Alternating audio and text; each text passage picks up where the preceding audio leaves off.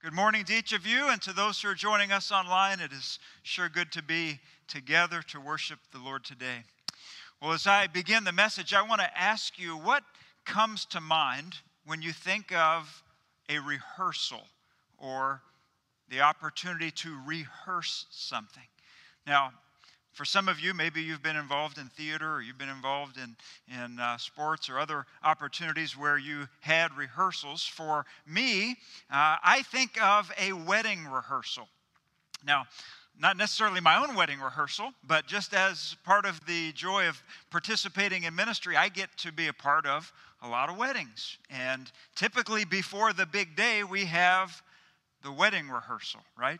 And that's where we get to go through everything, and we get to show groomsmen how to properly escort bridesmaids down an aisle. We have to coax or coerce a flower girl into walking down the middle of the aisle while everyone is watching her, and somehow try to convince her that it really is okay to take the flower petals and throw them on the floor of the church.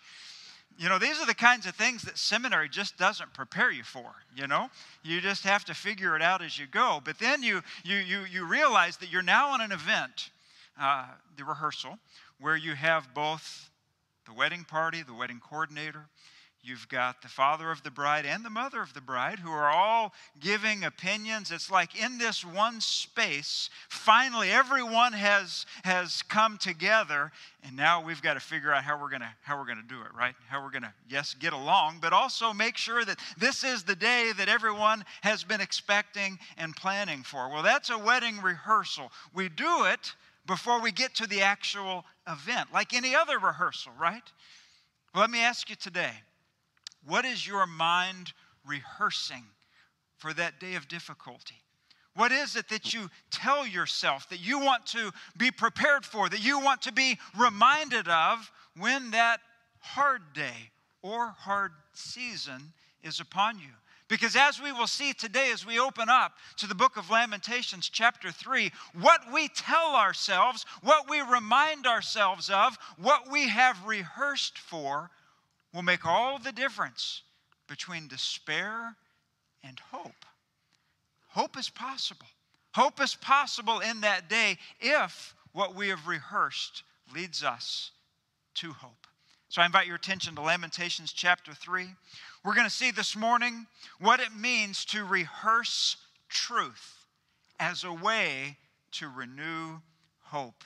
In his book, Walking with God Through Pain and Suffering, author Tim Keller suggests that suffering requires disciplined thinking and speaking truth to ourselves. Here's what he says. He writes, "We must be disciplined in our thinking.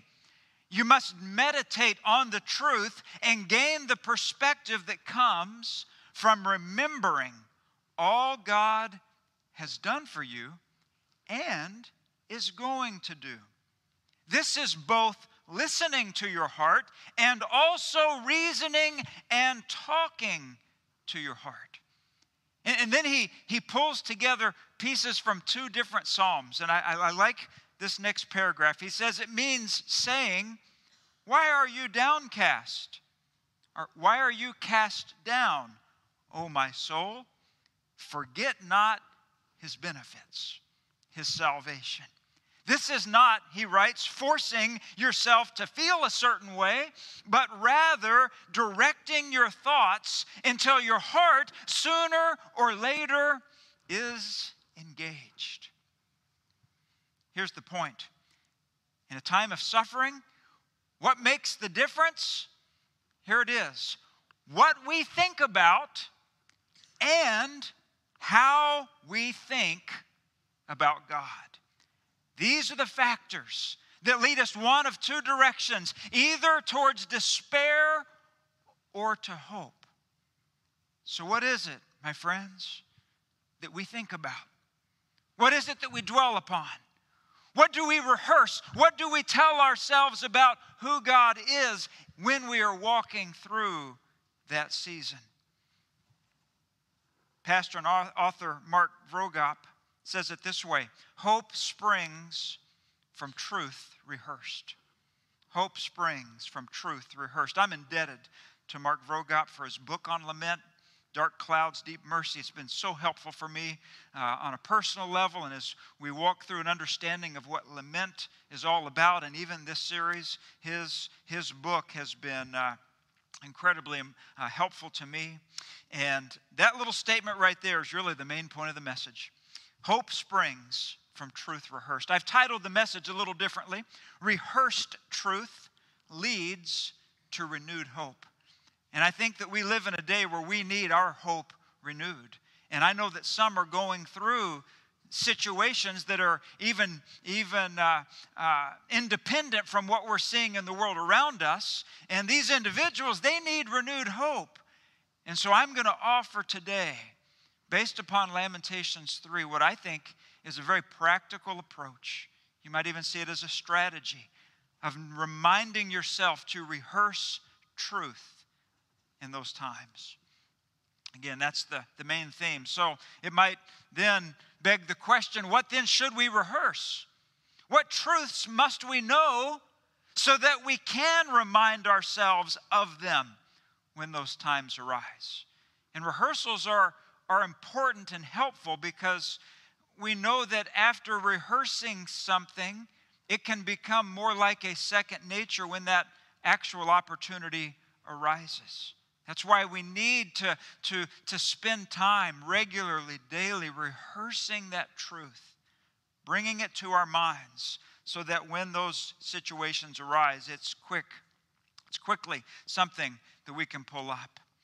Think about it this way. Suffering really leads to theological questions, theological reflection. And how we reflect can lead us either to hope or to despair. Lamentations chapter 3 gives us a framework for this very thing. While you're turning there, I want to quickly recap chapters 1 and 2. And by the way, I'm so glad people came back this week because Lamentations 2 was rough, wasn't it? I mean, that is a heavy chapter. Heavy, but realistic. Jeremiah was giving us a snapshot of what he was seeing in the nation of Israel that day, and it was realistic. He wasn't painting pictures that were untrue. And as we look in the world around us, we can have some honest reflection as well at what we see happening in the world around us. And so I think that even though it was hard to read, it's not very often that we think through the judgment of God. Things such as his wrath or his anger, those are not topics that we touch on very often. But if they are true, which indeed we say they are because that's what the Bible says, then we need to be familiar with those topics and let them instruct us and prepare us. And so I do think that the time we've spent in Lamentations 1 and 2 have been helpful. Chapter 3 is a bit of a turning point, but before we get there, let's just be reminded of the setting. The nation of Israel had rejected God completely. The kings, the spiritual leaders, the people of Israel had all turned from God, and instead they had turned towards idolatry and towards immorality. They ignored warning after warning after warning. God raised up prophets. He sent them messengers. He gave them people just like Jeremiah, but what did they do? They mocked him and they scorned him. They did not listen. Ultimately, judgment from God came.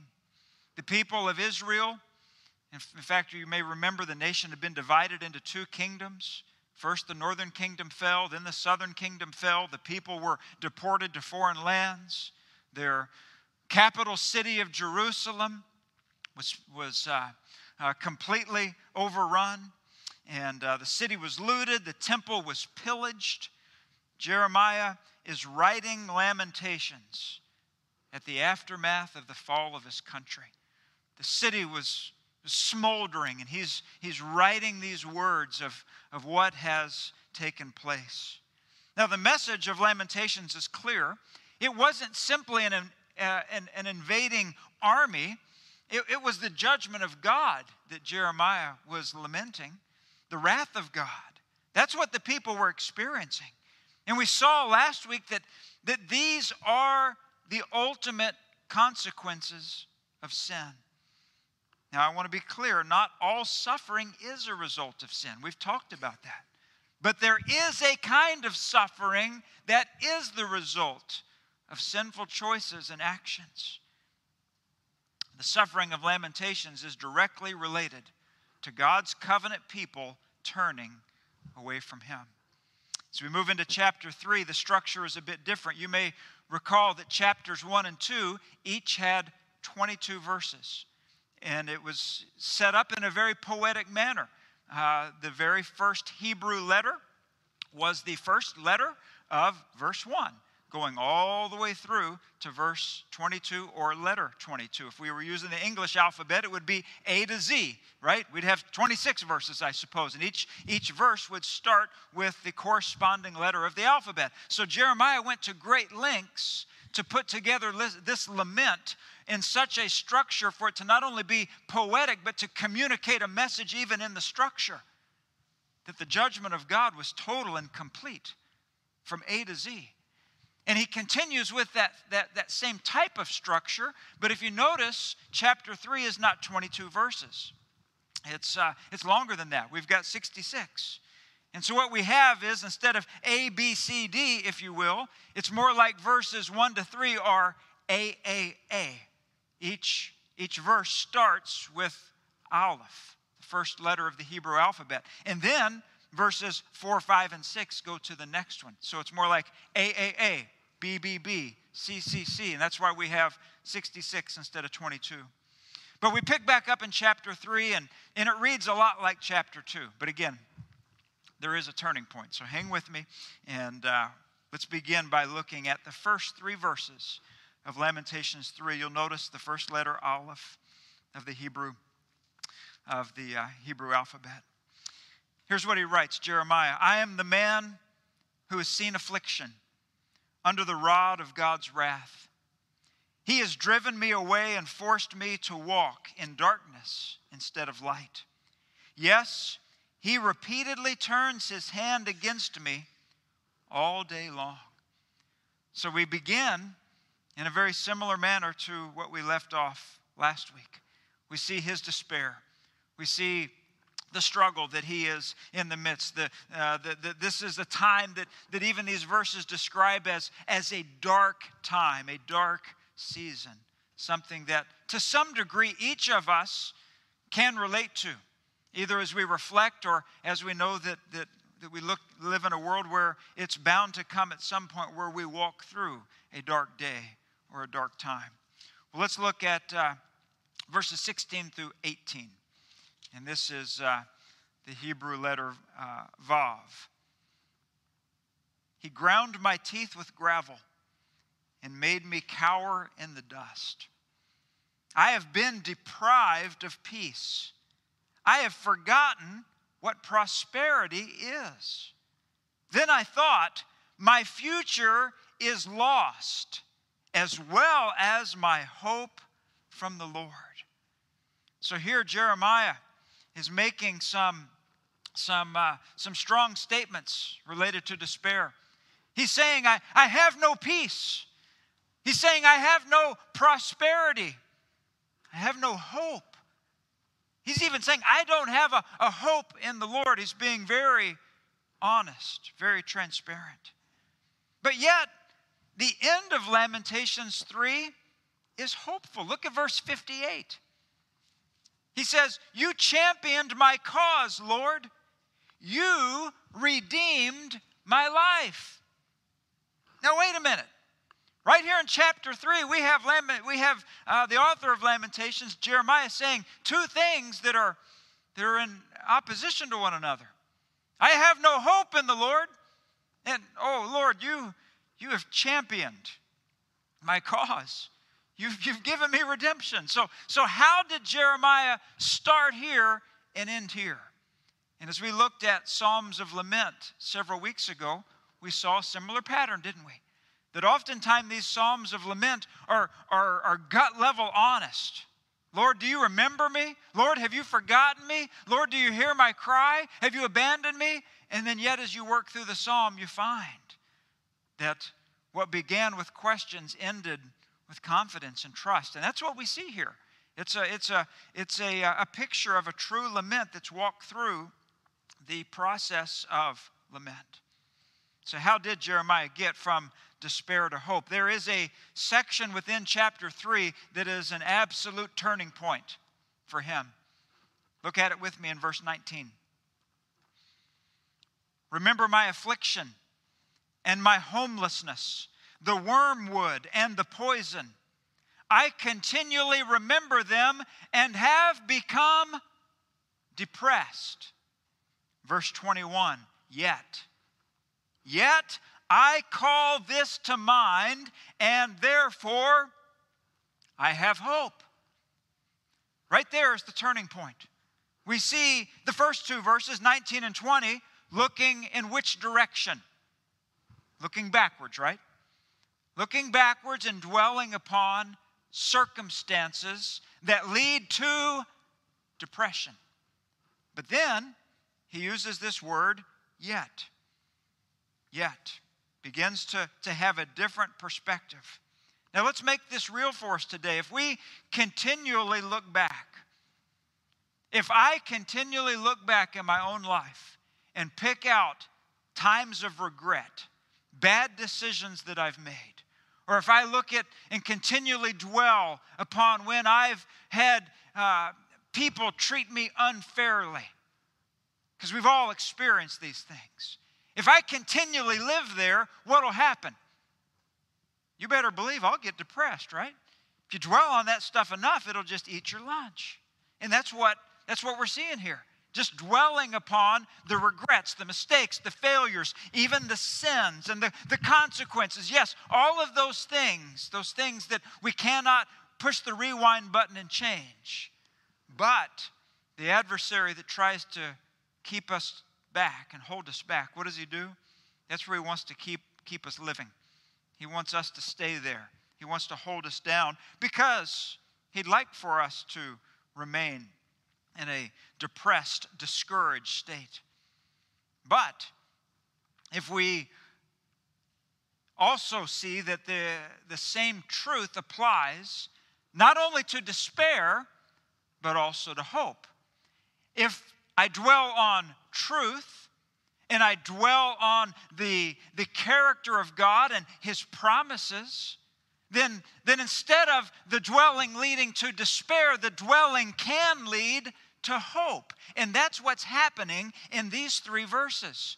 We see the word depressed in verse 20. We see the word hope in verse 21. We see in verse 20 the phrase, I continually remember. We see the phrase, yet I call this to mind in verse 21. It's the same process. The question is, what is it that he or we are dwelling upon? Because that's what leads to either despair or hope.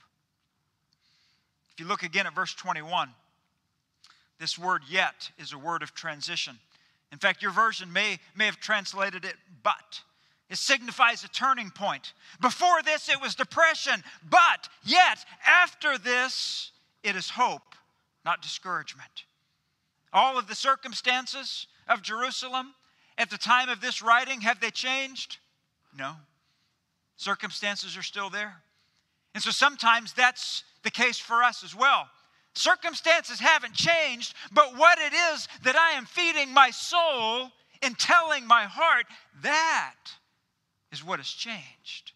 And that's what's making the difference. Jerusalem was still in the midst of hardship, heartache, suffering, yet there is something that Jeremiah will call to mind. And in doing so, it will produce hope. Here's how Mark Vroegop explains it. He says, Lamentations is leading us toward a very important and practical step when life becomes difficult and challenging. It is showing us that hope does not come from circumstances. Rather, hope comes from what you know to be true despite the circumstances around you. In other words, you live through suffering by what you believe, not by what you see or feel. And I would just like to stop there for a second because that is so important. I have to tell myself this. In fact, I've told other people that there are those times, there are those seasons where we have to move forward going on what we know, not on what we feel. Your emotions can trick you. Your emotions can lead you into a way of thinking that's not true. Mine do it too. And that's why that in those times we have to say, well, what is truth? What is it that I know to be true, not just what I'm feeling? Think about, well, if your marriage covenant was only based on feeling, how secure would that covenant be? See, it's not going on what we feel. It's going on what we know. And so that's the key that we're driving at right here. It goes back to, what is it that we are rehearsing? What type of truth is coming to mind? Verse 21, I call this to mind, and therefore I have hope. We all remind ourselves of something, and if our reminders sound a lot like verses 19 and 20, how will we feel? Discouraged, right? But if our reminders sound a little more like verse 21 and what is to follow here, it'll lead to hope. Tim Keller says, we may hear our hearts say it's hopeless, but we should argue back. We should say, well, that depends what you were hoping in. You like that? He's talking to himself, right? Was that the right thing to put so much hope in? Notice how the psalmist, he says in Psalm 42, analyzes his own hopes. Why are you so cast down, O my soul? Notice that he admonishes himself, put your hope in God, for I will yet praise him. The psalmist is talking to his heart, telling it to go to God. Look to God. Let me just ask you, church family, do you ever tell yourself that it's hopeless? Have you ever been known to say, well, what's the point? What's the point? There is no hope. Because at times, we can think that, can't we? Even if we haven't verbalized it. It's in these moments that we need to remind ourselves of truth. Lament, then, gives us some opportunities. Yes, lament gives us an opportunity to have an honest conversation with God. We've looked at that in great detail. This idea that even may lead to complaint or crying out. But lament also offers something to come alongside that. And lament gives us this opportunity to rehearse truth. With that in mind, what should we rehearse? What truth do we need to remind ourselves of? You know, there are so many passages of Scripture that we could turn to, in which we could find spiritual truth and principles that we want to hold and keep for the times that are tough. But Lamentations 3 does have some as well, and I want us to look at those today. If you look at the end of verse 21, it ends with a colon. And so the thought isn't complete yet. He's really pointing to something. He's saying this, yet this is what I'm going to hope in. And so when he says that there's something that he's calling to mind, it's really the verses that follow that he is saying what it is that he calls to mind. So let's look at three truths from these verses that lead to hope. And they can be three reminders for us. Again, your list may be much longer than that at some point, but here are three that Jeremiah gives to us in these verses. Here's the first one. The love and mercy of God are unending. They're unending. So let's keep reading. Pick back up in verse 22. Let's read 21 as well. Yet I call this to mind, and therefore I have hope. What is it that he's calling to mind? Verse 22. Because of the Lord's faithful love, we do not perish, for his mercies never end. They are new every morning. Great is your faithfulness. I say, the Lord is my portion. Therefore, I will put my hope in Him.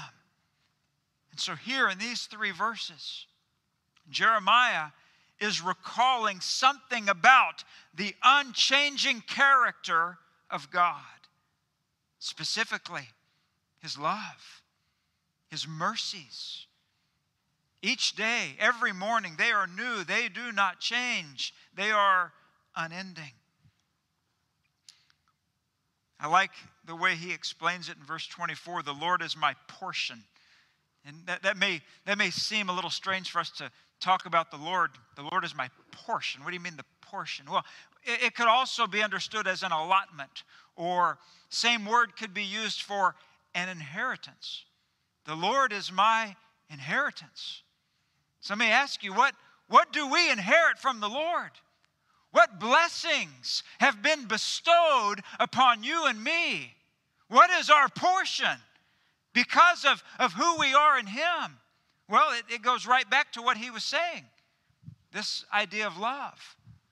Now, if you look at verse 22, we have the word love translated. There's actually 2 words given to translate one Hebrew word, and the words here are faithful love.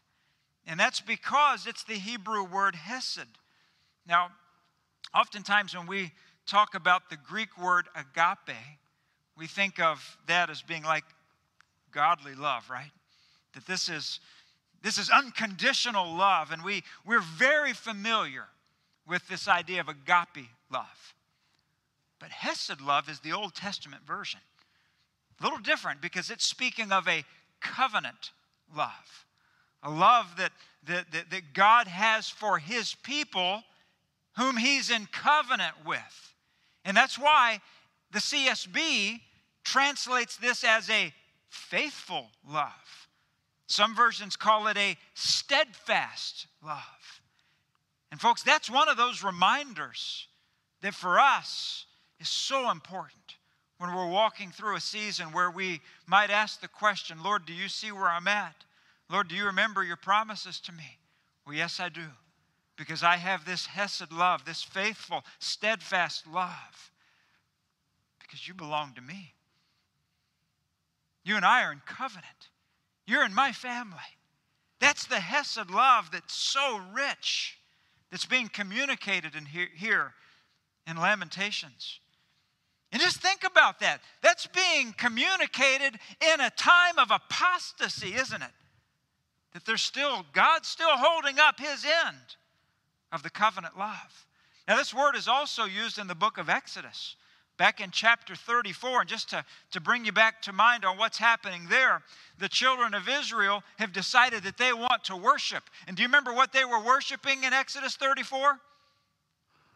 A golden calf, right? And so it's in this context where they are idolaters that this word hesed comes back up.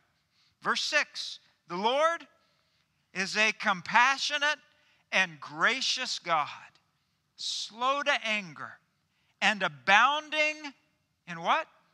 Faithful love, there it is, and truth. He's abounding in all of this hesed love and the truth. Again, it's all connected to God's compassion, His grace, His mercy, and His truth. Exodus 34 is a time in which Israel is abandoning God's instruction.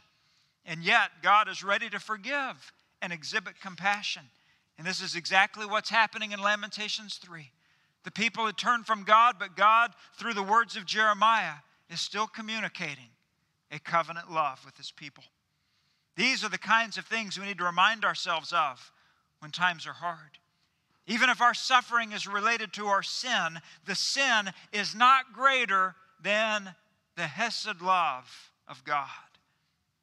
Mark Vroegop says it this way: His faithfulness is greater than my faithlessness. His forgiveness is greater than my trespasses. And His mercy is greater than what we really deserve. Amen? It's greater. And that's what we have to dwell on. Our hope is not in circumstances that change. Our hope is in the unchanging God whose love and mercy are without end.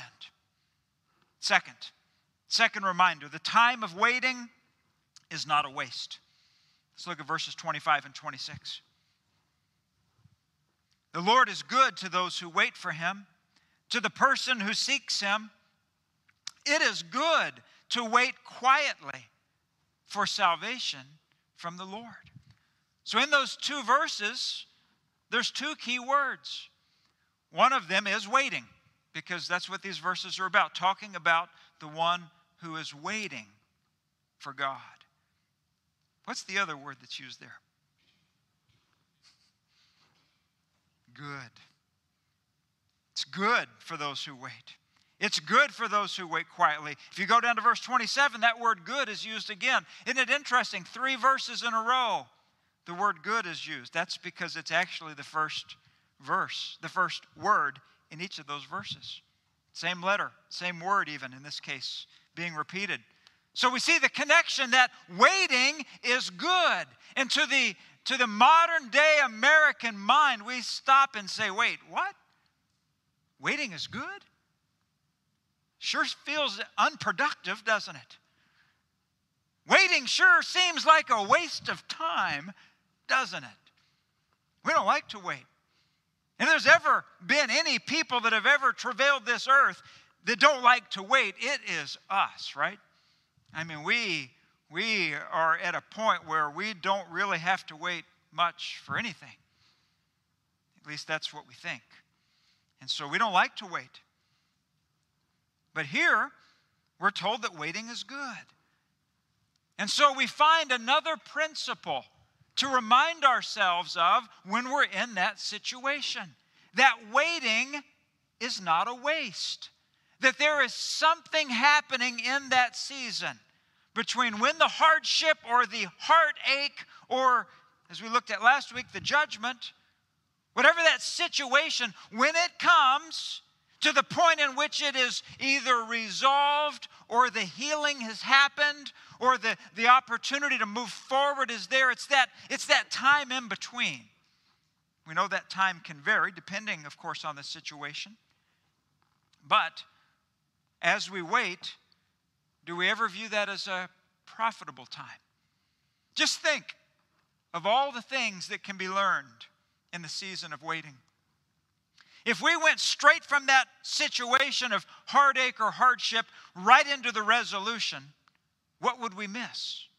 What lessons would we not learn? What would we not glean about God's providence and His care, His provision? You see, there are these seasons where we are to wait. And to be quite frank, sometimes those seasons involve the time that's necessary to heal, to recover from what has been experienced, to be able to have that time to walk with the Lord, to wait on Him.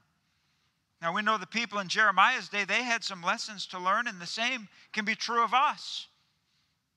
God is working in that time, and He's preparing us for the next season. Remind yourself that waiting is not a waste. And finally, number 3, the present time is not the end. What you are going through, when you are going through the hardship or heartache, that present time is not the end. But how many times when we're in that situation can we not see beyond it that we think, this is it? And that's where people can just come to the brink of despair because they just can't see past it. And you can fill in the blank on what that might be in terms of loss, hardship, heartbreak. But there are people that are in despair because they think this is all there is. This is not the end. And we have to continually preach that to ourselves. Look at verses 31 and 32. For the Lord will not reject us forever. Remember, there's Lamentations. Their hardship is a result of sin, judgment. The Lord will not reject us forever.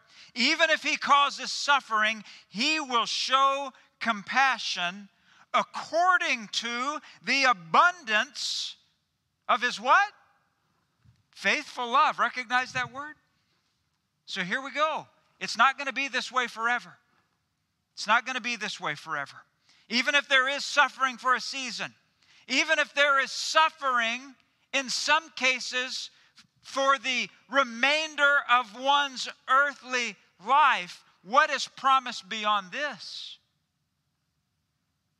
See what we're talking about? We're talking about an eternal perspective.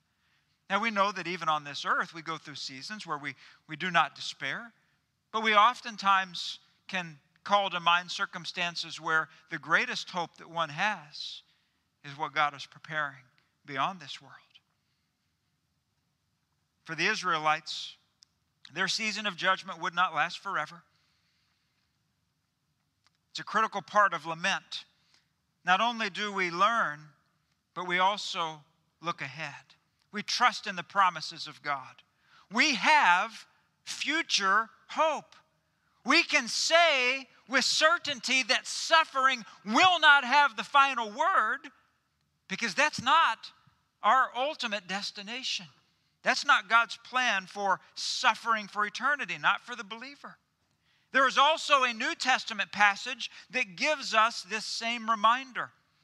It's written by the Apostle Peter in 1 Peter chapter 4. Listen to what he writes. He says, "Dear friends, don't be surprised when the fiery ordeal or the fiery trial comes among you to test you, as if something unusual were happening to you." What is Peter saying? Don't be surprised. Next verse. "Instead, rejoice as you share in the sufferings of Christ, so that you may also rejoice with great joy when His glory is revealed." We look at that verse and we see a couple things, don't we? We are in a broken, hurting world, and we're going to experience trials, tribulation, suffering, persecution. All these things we will experience while we are on this earth. And Peter's connecting them to the sufferings of Christ, right? So, particularly thinking about this in terms of persecution for the faith. But he's not only connecting it to the suffering of Christ, he's also connecting it to the glory of Christ. And in doing so, he uses this phrase that we just can't miss. He says, "You rejoice with great joy." Now, when is Christ's glory going to be ultimately revealed? Are we thinking about that triumphant return? Are we thinking about that day in which all things will be made new? And whether it's Him coming to us or us going to Him, we know that as a believer, that's what's next. We call it our promised land. And we see that Christ is preparing for us. That is a hope that's beyond this world. And so just as Jeremiah has hope, Peter has hope. Do we have hope? Let's wrap this up. We said at the beginning of the message that rehearsed truth leads to renewed hope. What is the reminder for you today? Do you need the reminder that the love and mercies of God are unending? If so, pull that one out. Pray about that one. Rehearse that one. Do you need the reminder that waiting is not a waste of time? Is that the season you're in right now? Time of waiting? Do you need the reminder that the present time is not the end? That that's not all there is to the story? These are just 3 examples of truth that we need to rehearse so that hope can indeed spring forth instead of despair. A friend called me this week, and as we were talking, he quoted Isaiah 26:3 on the phone. It says, "You will keep him in perfect peace, whose mind is stayed on you, because he trusts in you." And I was working on the message when he quoted that verse to me. And I thought it was so fitting for what we're thinking about. A mind stayed on Him. A mind that trusts God. And what is the result, church family? What is the result to the one who has a mind stayed on Him? He will give what? Perfect peace. Perfect peace. Would you pray with me? Heavenly Father, that's our desire. Help us to stay our mind on You. Help us even when the storms of life surround, for us to recall those rehearsed promises that Your love and mercy never fail, that You are a God who loves His own, who provides for His own, a God who never leaves us or forsakes us. Father, we pray for those within our church family that right now are walking through that storm, trying to hang on, hold on, looking for hope. God, we pray that You will use Your word today, that Your Spirit will take it and apply it. And Father, for those that are with us, that may not have had this anchor for their soul, that may not have had this relationship with You through Your Son, Jesus Christ. Father, may this be a day of salvation, a day in which hearts and minds will turn to You in faith, repenting of sin, finding forgiveness, and experiencing restoration. God, may You take Your word today and apply it. And may we today be not only hearers of Your word, but God, may we be doers. By Your grace and for Your glory, we pray these things. And all of God's people said, amen.